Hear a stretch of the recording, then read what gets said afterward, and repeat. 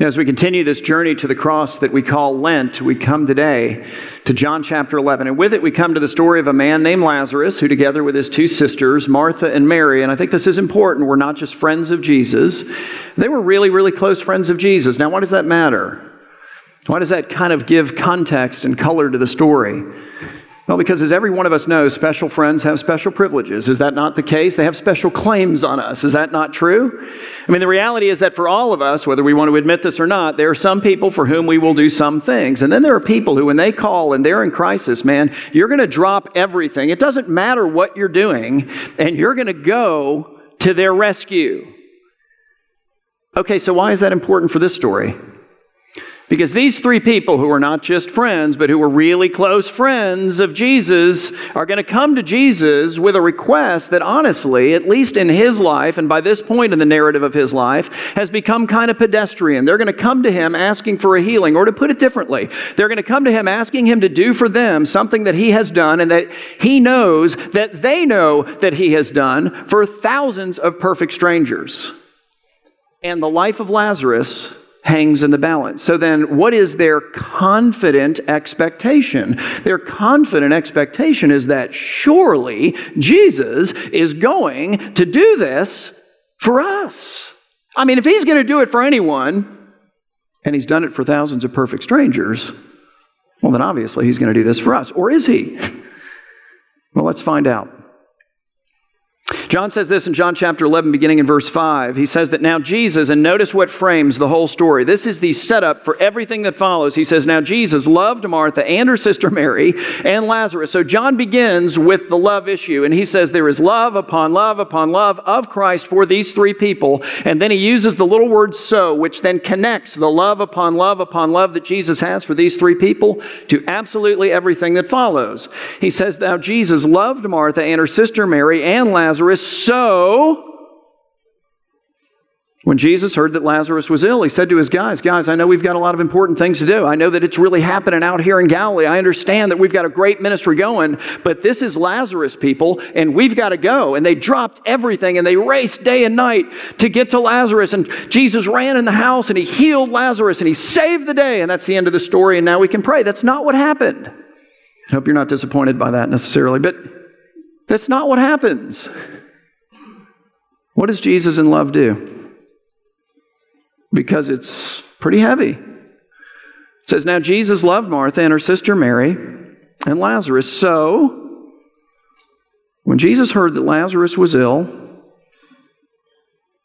he knowingly and intentionally and purposefully stayed 2 days longer in the place where he was, and Lazarus died. So try to enter into that. Picture that. Jesus is off and he's doing his ministry thing. So he is preaching, he is teaching, and he is healing thousands of perfect strangers. But he's not in the city of Bethany, which is where Lazarus and Mary and Martha lived. They know that he's off doing that, but he's not so far away that they can't get him a note. And so Lazarus gets sick, and they sit down and they write a little note to Jesus. Dear Jesus, Lazarus is sick. It's not a cold. It's not a stomach bug. It's not his allergies. Let us be perfectly plain so that there's absolutely no ambiguity here whatsoever. If you do not come and heal Lazarus right now, Lazarus is going to die. See you soon. Lazarus, Martha, Mary. And then they take this note and they fold it up very carefully and they put it in a little envelope and they seal it, and then they give it to a trusted emissary, somebody that they know knows who Jesus is. And they tell this guy where Jesus is at. And they say, whatever comes, you have to deliver this message. And this guy takes the message, and he finds Jesus and he delivers the message, and it's got all kinds of red letters all over it saying, emergency, read right now. And he says, it's an emergency, you need to read it right now. And Jesus takes it and he opens it up and he reads it.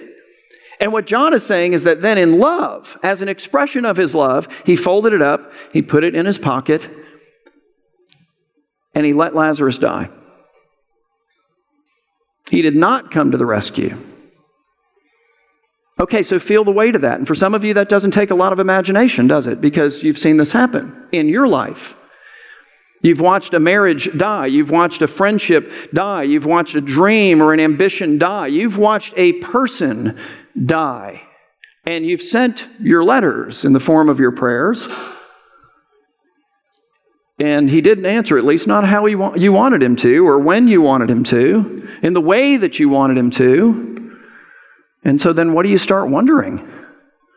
You start wondering, well, how do I reconcile this with the claim that he loves me? In other words, this doesn't look a lot like love to me. How can Jesus love me, or this person, or that person, or those people, and not come to the rescue, and not deliver, and not answer my note or prayer or message or whatever? And I think that's exactly what these folks had to work through. I mean, how many times do you think over the course of those days, as the life of Lazarus is ebbing away before he goes unconscious, he said to his sisters, guys, I don't know what's going on here. I'm not going to make it much longer. Tell me again what you said in that note. Because, did you give him any leeway for hanging out in Galilee any longer than he ought to? Was it absolutely crystal clear that if he didn't turn tail and come running to save me, that I wasn't going to make it? Is that clear? Can you tell me again what you said? Who did you send this with again? Bring that person in. I want to question them. Do you know who Jesus is? Yes. Did you actually see Jesus? Yes. Did you give him the note, or are you lying? Maybe you lost it, now you pretended, now you're panicked. And did you actually give him the note? Yes. Did you tell him he had to read it? Yes. Did he read it? Yes. What did he do with it? Well, he put it in his pocket. And? No, that's it. Then he went back to preaching and teaching and healing perfect strangers. How many times do you think that Martha and Mary, the sisters of this man, as they're watching their brother, whom they love, die, got up and in hurt and in frustration, dealing with not just the agony of the loss, but of the where in the heck is the Lord, and just got up and walked in their hurt and in their pain down the street of their house, and out to the gate of their city, and looked down the road that Jesus would be coming down, and that they had been confidently expecting him to come down, until maybe now. How many people did they pull in as they're coming through the gate and say, hey, where did you come from? Oh, you came from Nazareth. Oh, okay, well, fantastic. That's up in the region where Jesus is. Have you seen him? Have you heard from him? Is he around the bend and we just can't see? Is he over the hill and we can't, he's going to be here in 15 minutes? Have you seen Jesus? No. Have you heard anything about it? No. Are you sure? Yeah, no sign of him. And what do you think they wondered? Did we make him mad? How about, does he really love us? Because, how do you square this? How do you make this add up? But John comes, and at the beginning of this story, he removes that entirely from the equation. It's like he's coming and saying, listen, I know that this is going to be the issue, so let me just take it off the table right now. Again, he says that Jesus loved Martha and her sister Mary and Lazarus. So no question about that. And then, as an expression of that love is what he's saying, when Jesus heard that Lazarus was ill, he knowingly, intentionally, purposefully stayed 2 days longer in the place where he was, and Lazarus died. And you say, okay, I hear that, but how is that love? Here's how it's love. And only Jesus at this point in this story can see this. He sees things that we can't see. In our stories too. It's love because Jesus knows what he's going to do with this death. And what is he going to do with this death? He's going to use this death as an opportunity to teach Lazarus. You're like, no, Lazarus is dead. Yeah, just hang on to that, okay? So he's going to teach Lazarus and Martha and Mary, and not just them, but all of us and hundreds and hundreds and hundreds and hundreds of millions of people ever since, a lesson that is far and away exceeding in value the life of this one man, or of me, or of you. And what is the lesson? It is that Jesus Christ is the resurrection and the life. That Jesus Christ, there is one in the whole of the universe who has the capacity, who has the ability to take things that have died and bring them back to life. And not only that, but on the last day, history is linear. It moves forward. It's not cyclical. It has a beginning and it has an end. And that in the end, when we stand before that Jesus, and we're called to give an account for the life that Almighty God created and gifted to us freely for the greatest purpose ever, which is to live for Him. And so maybe we haven't done that entirely well. He wants us to see that He's the difference between eternal life and eternal death. He brings life out of things that have died. Dead marriages, dead friendships, dead relationships, dead finances, dead businesses, and dead people in the end. And in the end, faith in Him and in what He's done in His perfect life, sufferings, death, burial, and resurrection, for all who claim that as the payment of the debt that we owe to God for the way that we've lived. He's the difference between eternal life and eternal death. And I'm sorry, but that's not like a small thing. Oh, it's just that lesson, should have just let him live. It's a big deal. So Jesus in love lets Lazarus die. And then He says to His disciples, He gathers them up, He says, all right, guys, so here's the deal. Lazarus has fallen asleep. Now, what does He mean by that? Because Lazarus is dead. So he's clearly not fallen asleep the way that hopefully you and I fell asleep last night, and hopefully we'll fall asleep again tonight.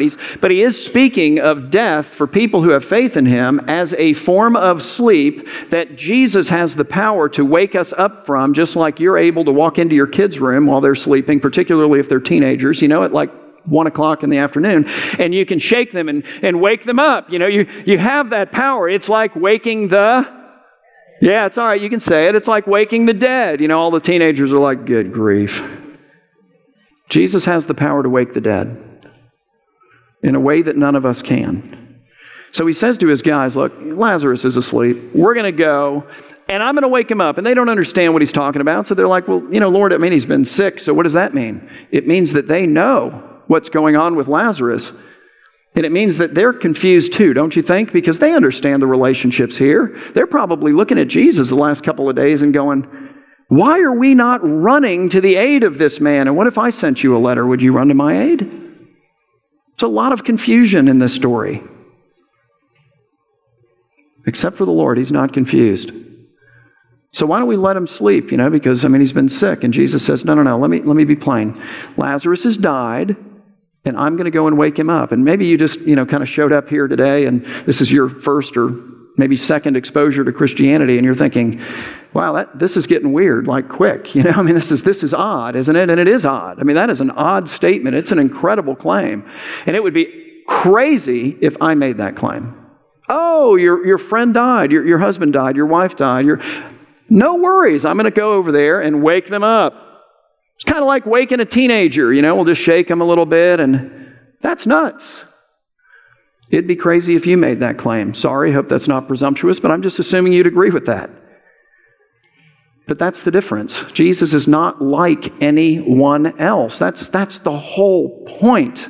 He is unlike anyone else. And what makes Him different? What makes Him different is Christmas. And frankly, Christmas explains the whole of His life, including this story. Why? Because the invisible, intangible God becomes visible and tangible in the person of Jesus Christ. He supernaturally takes to Himself through that conception, flesh and blood of humanity, and then walks among us. So what kind of life then would you expect Him to lead? One that is devoid of power? One that is absent of miracles? Good grief, if that's the kind of life you got, I'd be questioning the claim of Christmas. But instead, since you get the supernatural life, I'm going, yeah, you know what, I think that actually happened. And if He's God, this is not taxing for Him. He's not going, oh man, guys, I need a power bar before we go in to see Lazarus, because I don't know if I've got enough energy to raise him from the dead. He's just like, up you go. Christ is unique. That's the point of the whole story and so much of the whole Bible. So anyway, Jesus says to His guys, look, he's died. I'm going to wake him up. Going to be kind of memorable. And so by the time that they get there, Lazarus has been dead in the grave for 4 days. Here's why that actually matters. It matters because there was a superstition, and it's not a truism. It's not a true thing. It's a bad theology, if you will. But in their day, they believed that when a person died, the spirit of that person would effectively hover around their body for 3 days, waiting to see if the body, for some reason, was able on its own, I guess, to revive. And then if it revived, they would re-inhabit the body. But on the 4th day, these people who buried their own dead, these people who didn't have funeral homes and all the embalming procedures that we have today, these people who understood the progression of death physically, they all understood that the 4th day was the day of decomposition. That was the day when it was apparent that the body was decomposing. and that spirit would leave. So why does Jesus wait to the fourth day? Because he doesn't want anybody going, you know what had happened on day 2? Probably he just revived. Well, he's revived, but by the power of Christ. That's the idea. So he gets there on the fourth day, and Martha, who's been waiting for this man, she hears that he's coming, and she rushes down the street and out the gate, and she goes out to meet the Lord, and there's no hug, and there's no kiss, and there's no, hey, how you doing? Oh, I hope you had a nice trip. Can't wait to hear all the details. Hope you ate in that restaurant in Nazareth that I referred you to. And oh, by the way, I think that no. She comes right out and deals with it. She says in verse 21, Lord, if you had been here, my brother would not have died. And you know what? She's right. But listen to his response. Verse 23, Jesus said to her, your brother will rise again. And Martha said to him, well, I know that it will rise again in the resurrection on the last day. Listen, every Jew alive in that day understood that. She's saying, no, yeah, I know that it'll rise again because a final day is coming and history is linear and it has a beginning and it will have an end and we'll have to answer to the Lord and there will be a resurrection on that day. And all, she's like, I got all of that. You don't need to give me a lesson in eschatology right now. Here's the deal. I just wanted him to be alive today. Is that too much? How about tomorrow? Maybe the next day. I was hoping he wouldn't die yet. And it just seems so unnecessary. But what is she missing? She's missing the connection between the resurrection of the dead on that last day and the one who will call the dead forth, and who on that day will be the difference between eternal life and eternal death. She's missing some pretty significant things. She's missing the fact that that's Jesus, and so Jesus now begins to clear that up. He says to her, I am the resurrection and the life. It's not just some event, it's me. And whoever believes in me, though he die, yet shall he live. And everyone who lives and believes in me in the end and for forever shall never die. And so then here's his question. It is the question of the whole story, and it's the point of the whole story. The story is here to call us to faith in Christ, to awaken us to the uniqueness of Jesus. He says, do you believe this? So there it is. And then Mary, Martha's sister, who's missed this whole conversation, comes out to see Jesus as well. And she says exactly the same thing. Verse 32, Lord, if you had been here, my brother would not have died. So these ladies have been talking, and not just talking, these ladies have been suffering. And so notice what Jesus does next. John says that when Jesus saw Mary weeping, and the Jews who had come with her also weeping, who are they? Those are people that they hired. This is a fabulously wealthy family. The Bible makes that clear elsewhere. This is a man well known. And in those days, what they would do is they wouldn't have a memorial service that lasts for an hour and a half or whatever on a Saturday afternoon. They would have a memorial service that went on for day after day after day, you see. And so as the passions would die and the weeping would calm down, in honor of the dead, they would go out and hire professional mourners who would come and they would play sorrowful music. And they would, as they saw the grief subsiding, amp it up by weeping and wailing themselves and getting everybody stirred up. They're there to help the people grieve. All right, well, they're there too. It says that when Jesus saw Mary weeping, and those people, the Jews who had come with her also weeping, he was deeply moved in his spirit and greatly troubled. And he said, where have you laid him? And they said to him, Lord, come and see. And then it simply says that Jesus wept.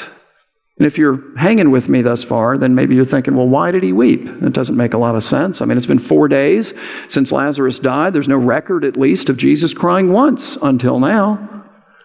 Beyond that, he's already declared what it is that he's going to do. He's going to raise Lazarus from the dead. So like he's going to solve the problem that's making everybody so upset. Why is he bothered by that? Why does the Lord weep? It's evident, isn't it? He weeps because he's moved.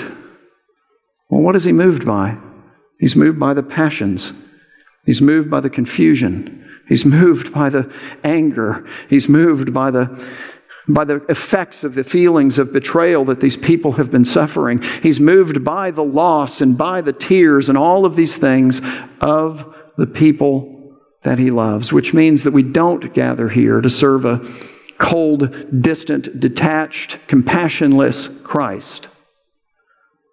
But in fact, we come to worship one who identifies with us in our weakness, and particularly, it seems, in our suffering and in our sorrow. And so Jesus says again in verse 33 that, or John says that when Jesus saw Mary weeping, and the Jews, these professional mourners who had come with her also weeping, he was deeply moved in his spirit and greatly troubled. It means that he was actually angry. He was made angry. What made him angry? Was it Mary who made him angry? Was it Martha who made him angry? What about Lazarus? Did he make him angry? What about these people, the professional mourners? Is that what made him angry? No, none of those things. He's not angry at anyone in particular. He is looking at the effects of a broken world that was created unbroken on people that he loves. And it makes him angry. And the reality is that as we look around and we see the effects of the brokenness, our own and that of other people, and how it affects other people, it ought to make us angry enough to do something. Now, we can't raise the dead. Got that? And if I claim to be able to do that, then that's nuts. Put that on the record. But we can go out into the world in the power of Christ and make a difference for people who are suffering. And certainly we can do that for each other. And so anyway, Jesus said to them, "Where have you laid him?" And they said to him, "Lord, come and see." And then Jesus wept. And so then the Jews who see Jesus weeping said, "See how he loved him." But some of them said, what Martha and Mary at this point were probably still thinking, which is, "Could not he who opened the eyes of the blind man," saw that story last week, "also have kept Lazarus from dying?" And of course he could have kept Lazarus from dying. So then why didn't he do that? Because that would have been less loving of him. Boy, that doesn't feel like love, Tom. Not yet. But that's coming. And so John says, then Jesus, deeply moved again, came to the tomb. And then he begins to describe the tomb. He says that it was a cave with a stone laid against it. And I want to tell you that it's not the kind of cave that you have in your mind. So I've been to what is most likely this tomb in the city of Bethany. And it's not a cave that you walk into from ground level, like cut into the side of a mountain or hill or something like that, with a stone that rolls in front of it. That's what the tomb of Jesus is like, and we'll get to that in 2 weeks.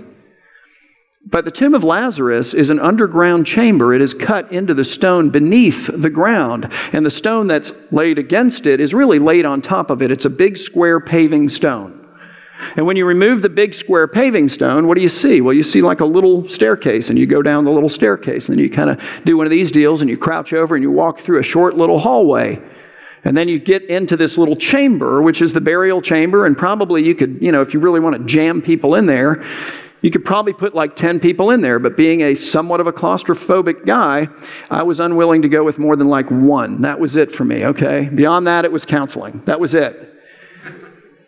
But you get the idea. So they're standing at a hole in the ground. There's a paver over the top of it.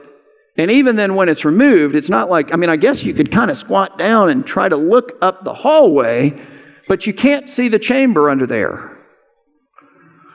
So Jesus, deeply moved, came to the tomb. It was a cave, as I've just described, and a stone lay on top of it, I'm going to go with.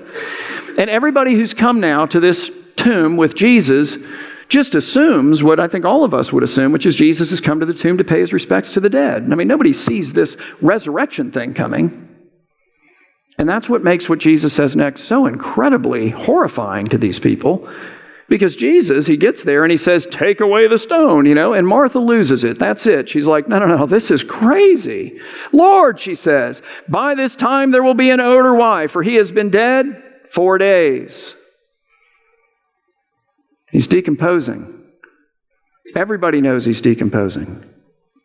It's the 4th day. And I love this part of the story because what that says to me is, Jesus is not afraid of my death or my rot or my stink or my decay, and he's not afraid of yours either. And there are lots of different kinds of deaths and rots and stinks and decay. Aren't there? It's not like he's above that. I think in life you encounter people who can't handle that. So maybe your parents were not able to handle that, or your kids were not able to handle that, or your friends were not able to handle that, or somebody you were married to, or maybe somebody you are married to, having trouble handling that. Your boss maybe couldn't handle that. Some church maybe couldn't handle that. What this is saying, clearly I think, is, you know what? Jesus can handle that. And more than that, he can deal with it. He can bring you to life. He's the one who brings life to dead things. He's the one who makes new and makes clean. So anyway, Jesus says, look, remove the stone. Martha says, bad idea. And then in the King James, she says, Lord, by this time he stinketh. And I just love that. So, Lord, by this time he stinketh, and Jesus is struck by that. He goes, whoa, I didn't even think about that. You know what, guys? Martha is right about this. He's really stinketh. 4 days, and it's like 150 degrees out here. So here's what we're going to do. He rips up some grass. He throws it up to see which way the wind is blowing. He figures it out. He goes, okay, everybody move upwind. We're all going to come back here. Okay, he gives out Febreze to all of his disciples. He says, look, here's the thing. When they remove the stone, you just start shooting the hole. Just start shooting it down into this thing, right? He pulls out a surgical mask. He straps it carefully on his face and puts on his rubber gloves. Is that what he's doing? That's not Jesus. Effectively, he's saying, of course it stinks. There's death in there. There's rot in there. There's decay in there. There's smell in there. There's all kinds of nasty stuff in there. I got it. You don't need to give me a lesson on biology. Thank you. There's someone I love in there. And we're going to move the stone out of the way now. And then we're going to deal with it. So Martha says, Lord, by this time he stinketh. And Jesus, in verse 40, says to her, Martha, did I not tell you that what? Because it's the whole point of the story. That if you believed, you would see the glory of God. And so they relent. They took away the stone. And Jesus lifted up his eyes and he said out loud so that everybody there could hear him, Father, I thank you that you have heard me. I knew that you always hear me, but I said this out loud on account of all of these people standing around me, so that they may believe. It's the whole point of the story, that you sent me. But sent me as what? As a prophet, as a really great teacher, as a wonderful moral example. Oh, that's dumbing it down way too far. That you sent me as the resurrection and the life, as the one who calls life out of dead things, brings them back to life, as the one who in the end is the judge between eternal life and eternal death, and is himself the one who freely grants eternal life to all who in this life humble themselves and recognize that, well, yeah, actually I need that. I look a lot like this dead guy. So anyway, he says, look, did I not tell you that if you believed, you would see the glory of God? So they took away the stone. Jesus lifts up his eyes. He prays out loud so that they might believe that God sent him. And then, when he had said these things, he cried out with a loud voice, Lazarus, come out. And the man who had died came out. But how did he come out? Like, what did he look like? With his hands and his feet bound with linen strips. He's effectively mummified. So what's all over those linen strips? Because I'm going to go with decomposition. Sorry if you've got lunch plans. But really, like, how do those linen strips look? How do those linen strips smell? What do those linen strips do? They constrained him.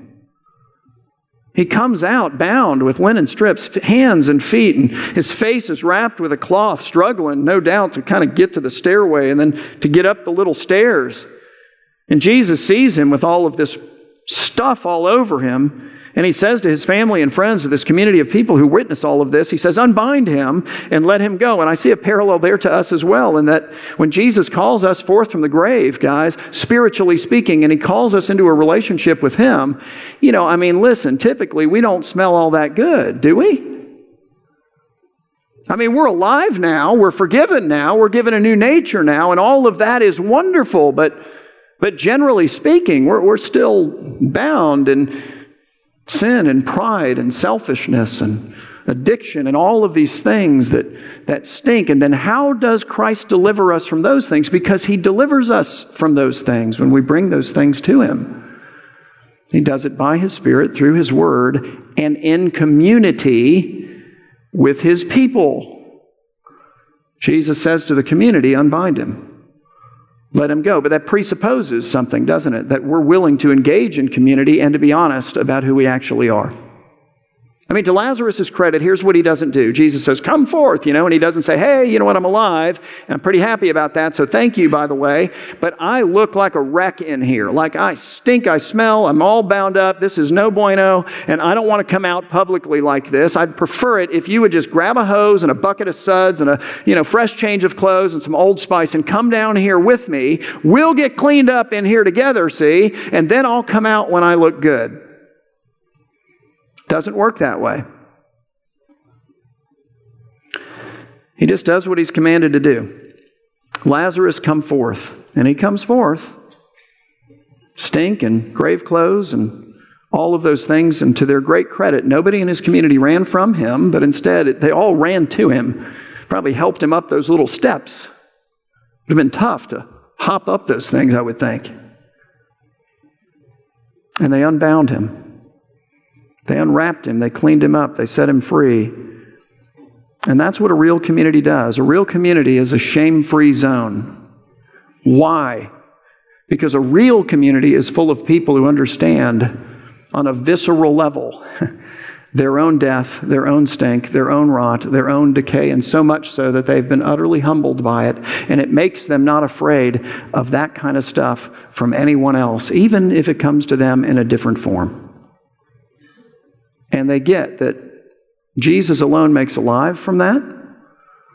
And they get that being unbound, being made clean, being released and made free is a community event. And they get that they're part of that community. So that's like part of the deal. So anyway, we'll finish with verse 45. Where John tells us, therefore, many of the Jews, these professional mourners who showed up for a paycheck, who had no idea that they were going to witness this. Boy, we've been to a lot of funerals. This one's kind of unique. And they saw what Jesus had done. What did they do? Because it's the point of the whole story. Because they got the point of the story. They believed in Jesus, not just as the Messiah and the Son of God and the Savior of the world, but as the resurrection and the life, the one who alone can bring life out of things that have died. And the one who alone can release us from the things we've been through, from the things we have done, knowingly, purposefully, intentionally, and even negligently. Things that we need to be forgiven of.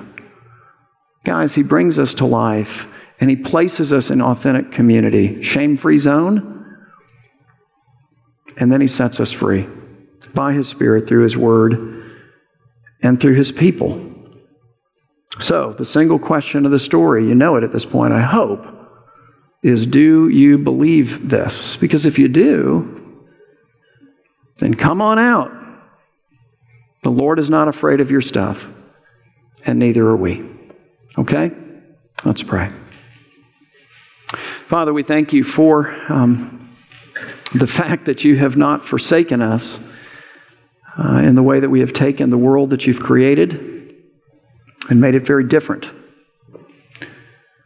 As broken people, we have contributed to the brokenness of this world and to the effects of all of that brokenness, both in our own lives and in the lives of others.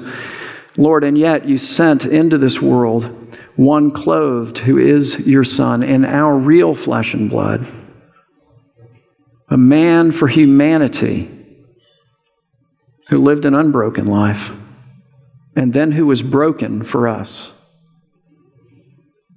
Lord, the one who suffered and who died, that our debt with you for all the ways we've lived for other things, for other people, might be satisfied completely and fully by your Spirit through faith in that Jesus who is unique in all the annals of history. He's not like me. He's not like anyone else.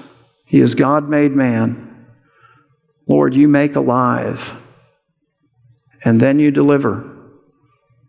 And so then we pray for life, that you would make us alive. And we pray for deliverance, that by your Spirit and through your word and in community with these people, we might be unbound, we might be cleaned up, we might be set free, and we might be launched out of here to be a part of doing that, what you're doing in the lives of others. So do all these things and whatever else you want to do in Jesus' name. Amen.